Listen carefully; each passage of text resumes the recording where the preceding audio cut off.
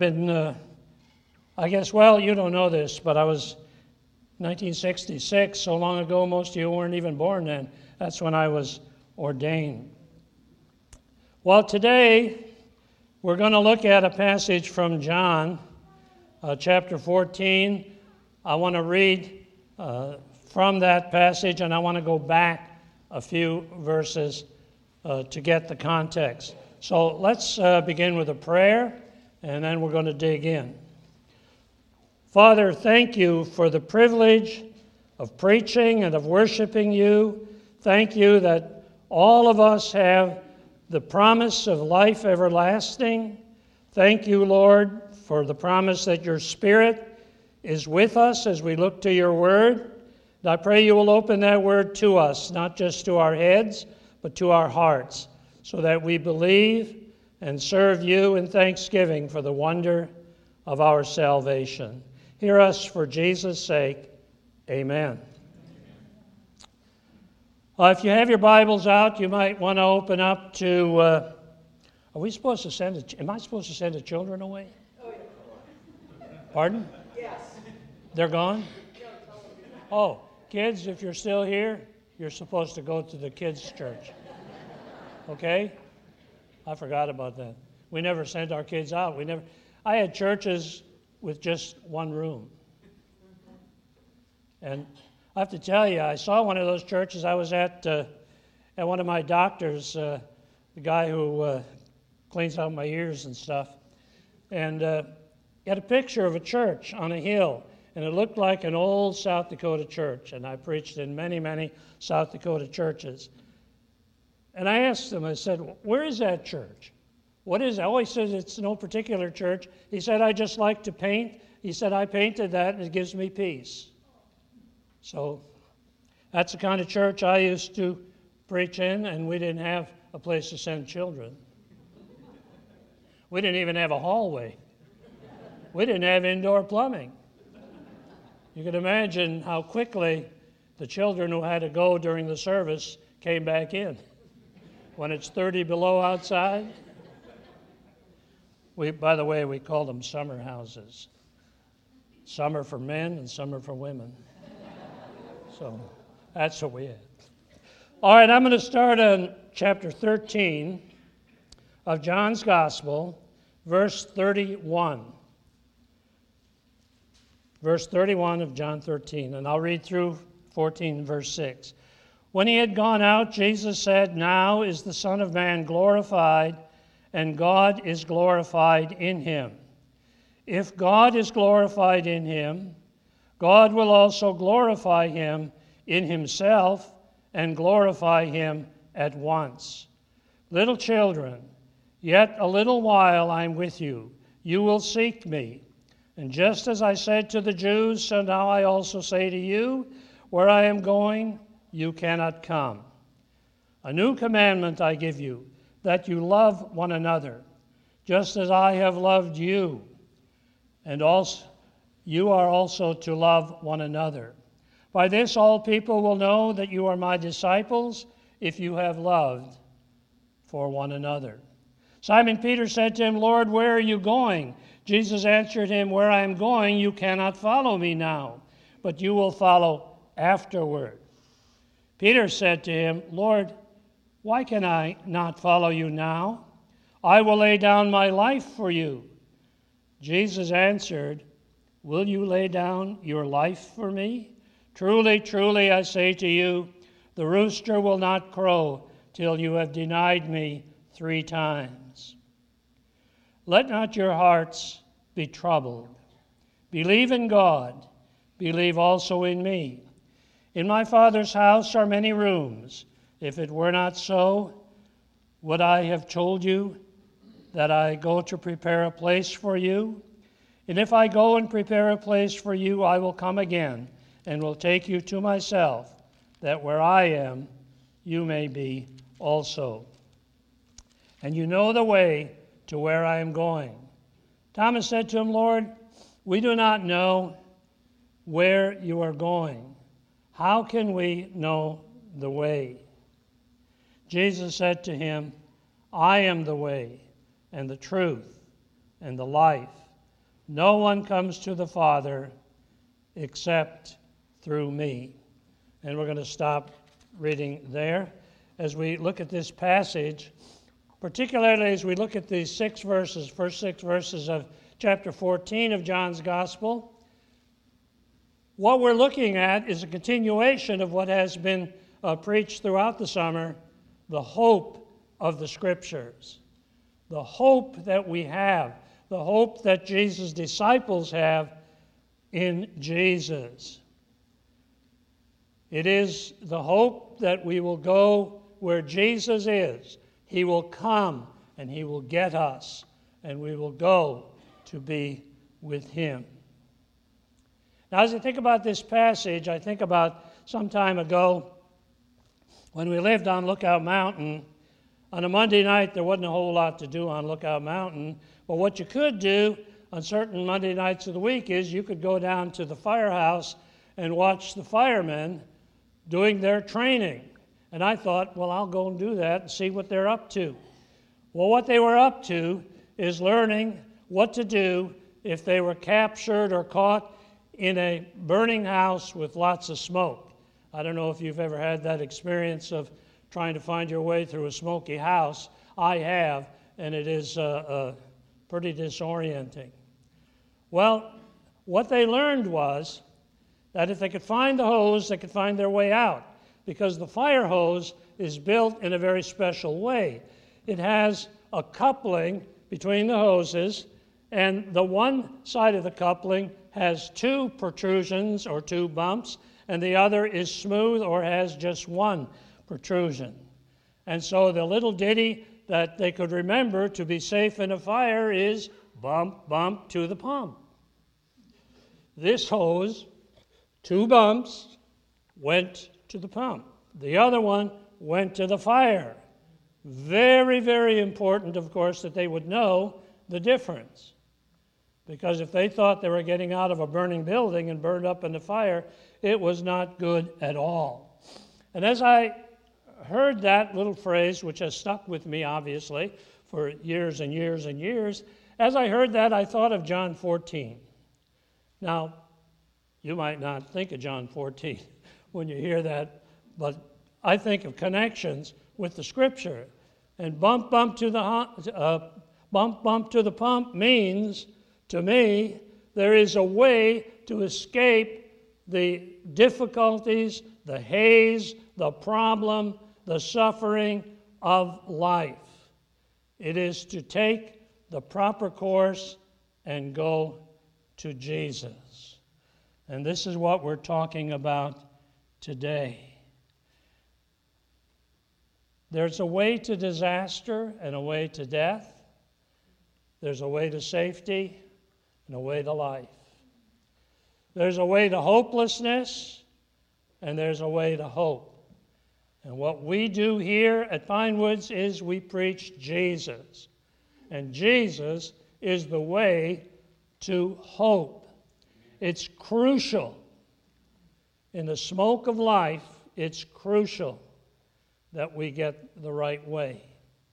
And especially, I think in this generation and in this time, it's crucial that we understand in all of the wokeness that is around us, that real wokeness is following the way to Jesus. All of the rest is going to lead you to trouble and disaster. We really should not underestimate the importance of that, of what's going on around us. We should not underestimate how serious the devil, that old serpent, the deceiver from the beginning, how he seeks to get us in his grasp and to lead us into this fire. We should not underestimate that, my friends. Do not underestimate that. We know by nature the way to trouble, don't we? We know how to get there. We don't have to be taught. Take a little baby and check it out.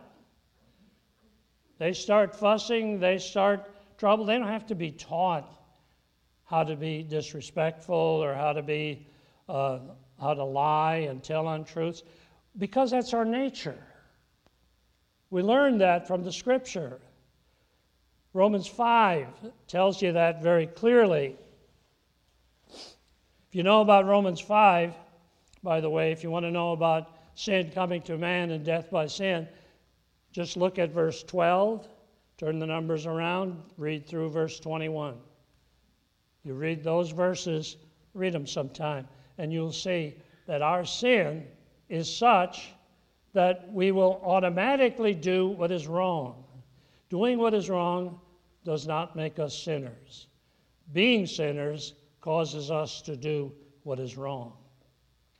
You understand that? What that means? That means that Scripture tells us all have sinned and come short of the glory of God. We're born that way. Scripture says the wages of sin is death.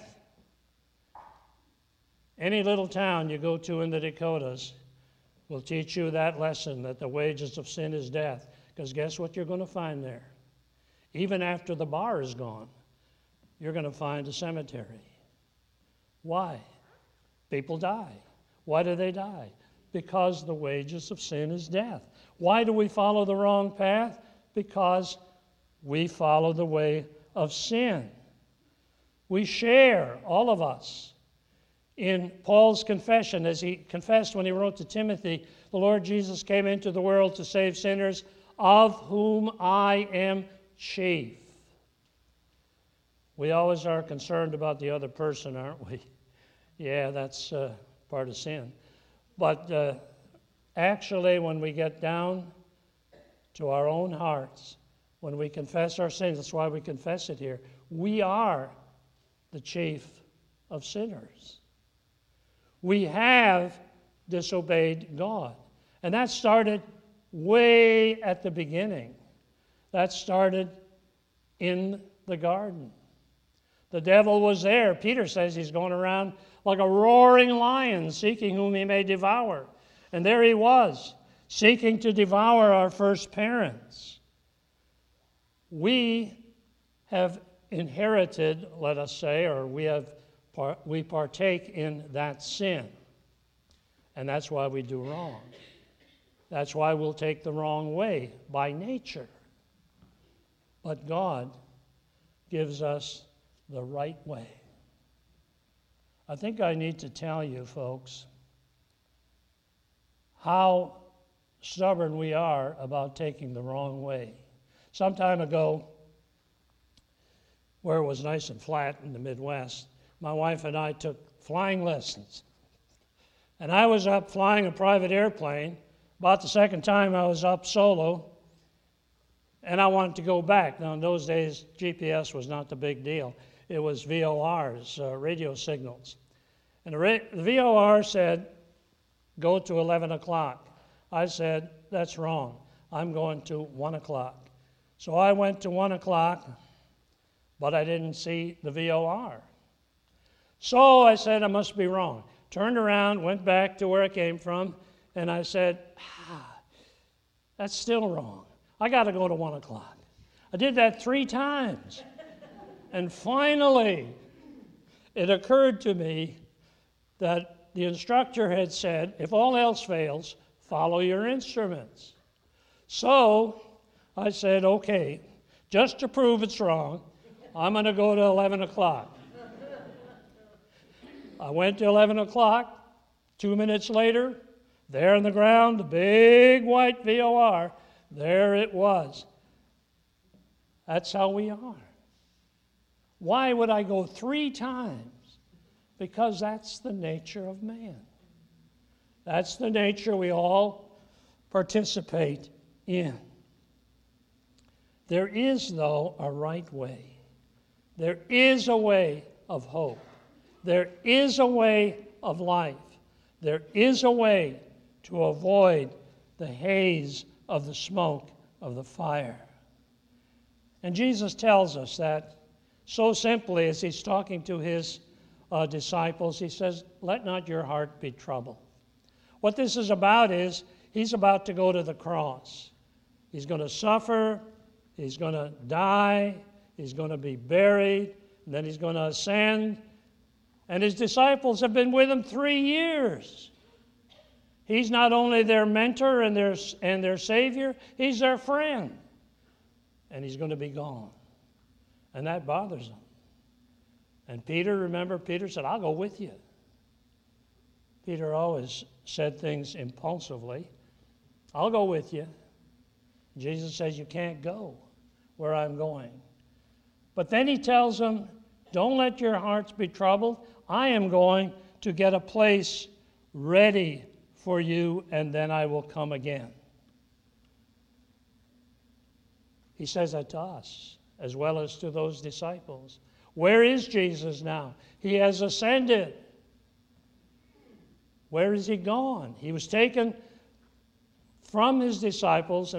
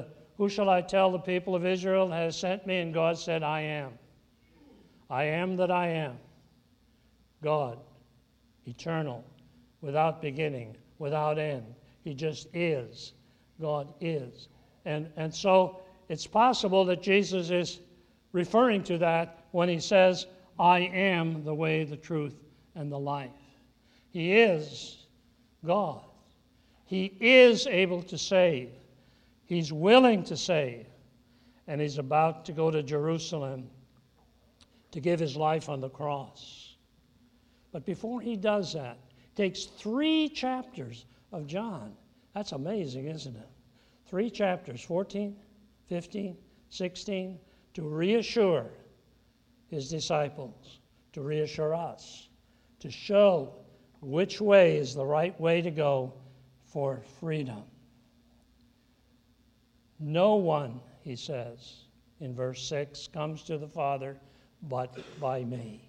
No one. So Jesus is exclusive. This isn't about a lot of different ways to get to heaven. You all get there in the end. I know that I was told this the first year I was in the ministry by somebody on the street. Well, everybody wants to go to heaven. Well, that's true.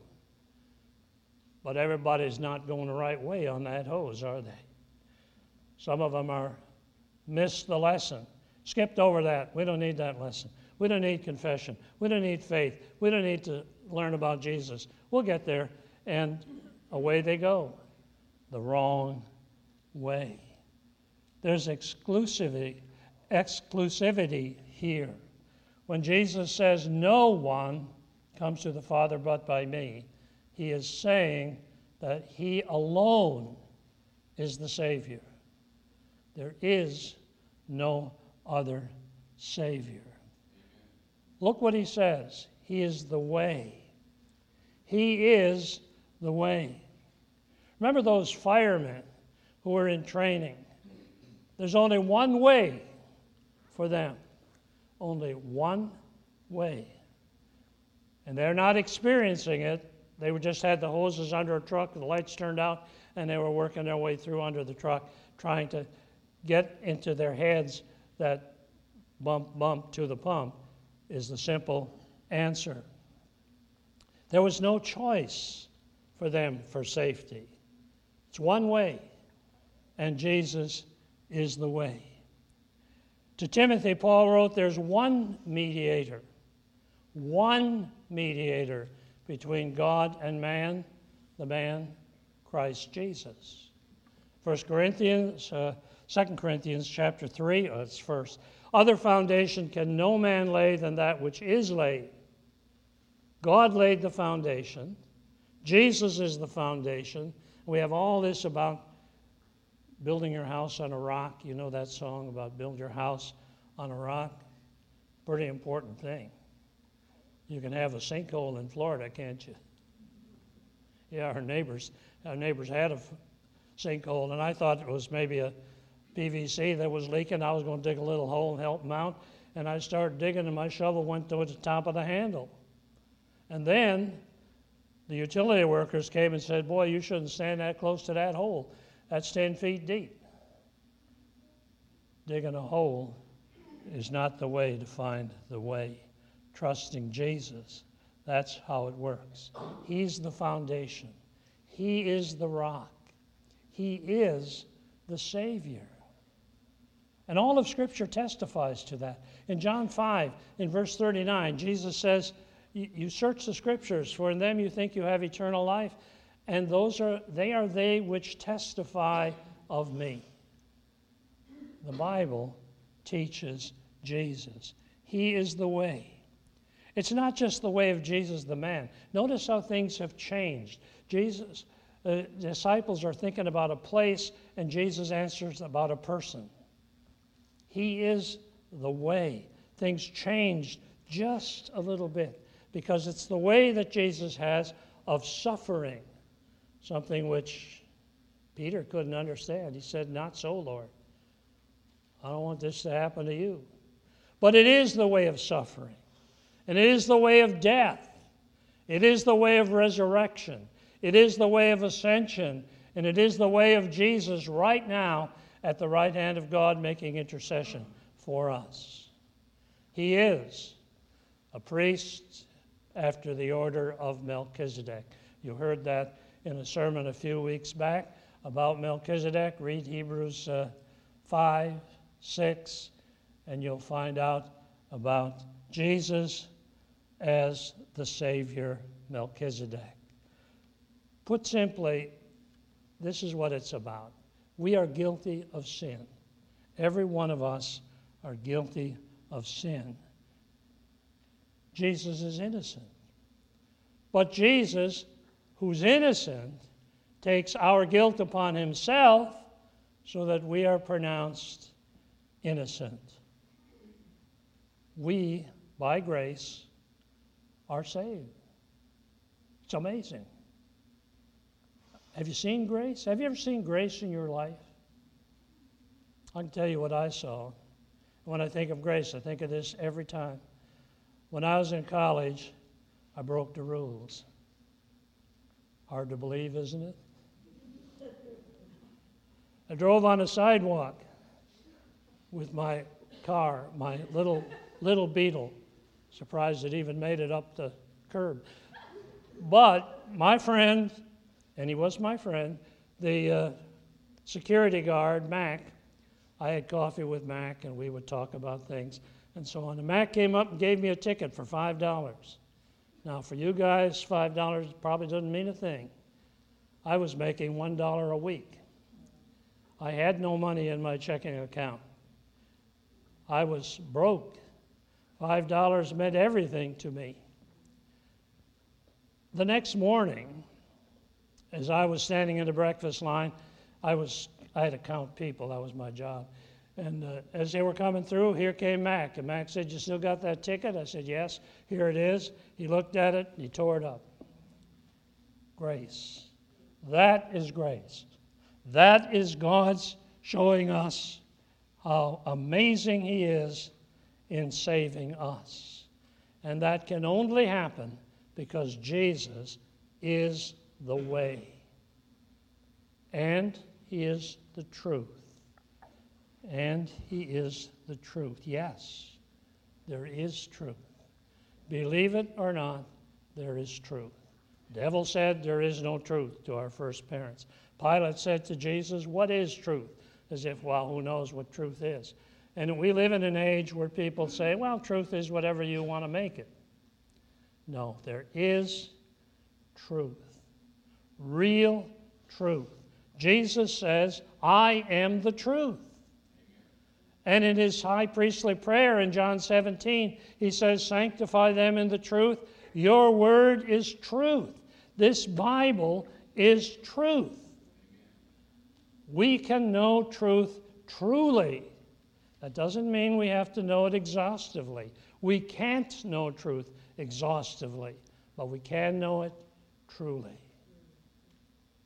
Let me just say, we don't have to know where the hose came from or what the hose is made of to know that it will lead us to safety.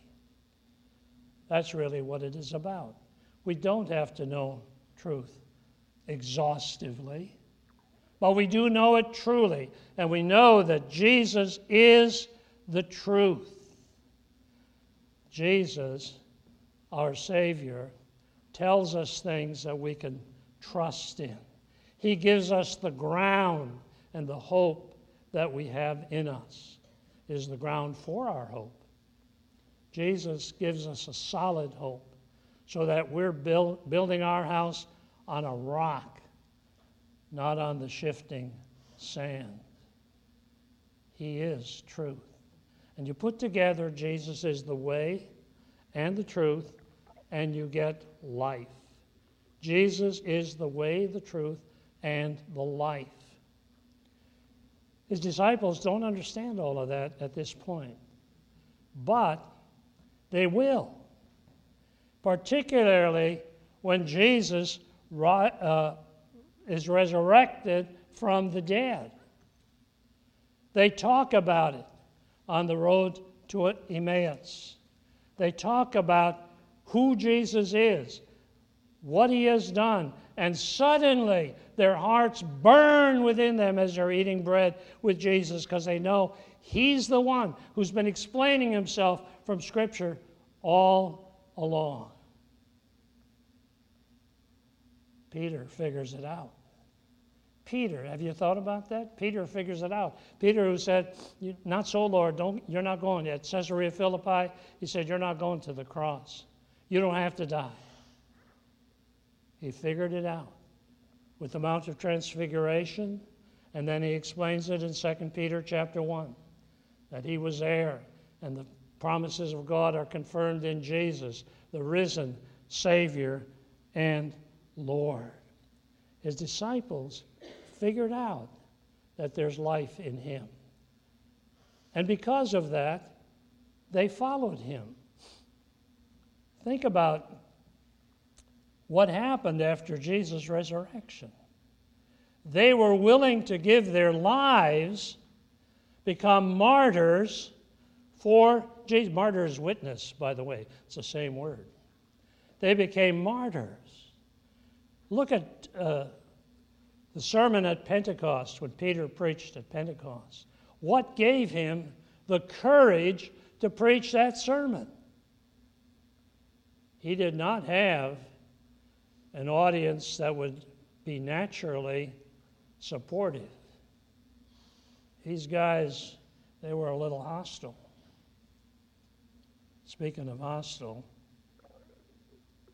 I was ordained in the 60s. You know about the 60s? Yeah. Young people who came to church because their parents made them, they were hostile. They looked at me like if, try to tell me something. That's what the audience Peter had. But he was solidly standing on Jesus, and he knew about the way, the truth, and the life, and he knew that Jesus was his Savior. What changed? The resurrection. Ditto with Paul at Athens. At Athens, he could preach to not a Jewish audience, a Gentile audience, an audience that figured you had to have a lot of different gods. And Paul said, in Jesus, he is the God in whom we live and move and have our being. We have that promise of Jesus as the life. We have it now. Go back to let not your hearts be troubled. With real compassion, with real love and understanding for his people. Jesus tells his disciples, I am going away. He doesn't fudge on that one at all. But I'm going away to get a place ready, and I'm coming back. And this is the time we are in. He's in heaven now, getting a place ready, and he's coming back. Even so, John wrote at the end of Revelation, even so, Lord Jesus, come quickly. And that's what we say, come quickly. We have life now, but we have even better life promised for us. Don't forget that. Don't forget that this whole ditty about bump, bump to the pump is to remind you to go to Jesus. Go to him when your life gets messed up, when you're thinking, boy, how could this ever work? Go to Jesus. There is a way out. There is a way to truth, to life. There is a way, and that way is Jesus. Let's pray. Father, I pray that you will give each one of us the comfort and the hope of the gospel. What an amazing thing is your grace. What an amazing thing that Jesus, our high priest, is now in your presence, interceding on our behalf, praying for us, teaching us to pray, telling us that we are the children of God. O Lord God, give us your Spirit to comfort and to assure us and to strengthen us and to cause us to know the way to go to find hope. Hear us for Jesus' sake. Amen.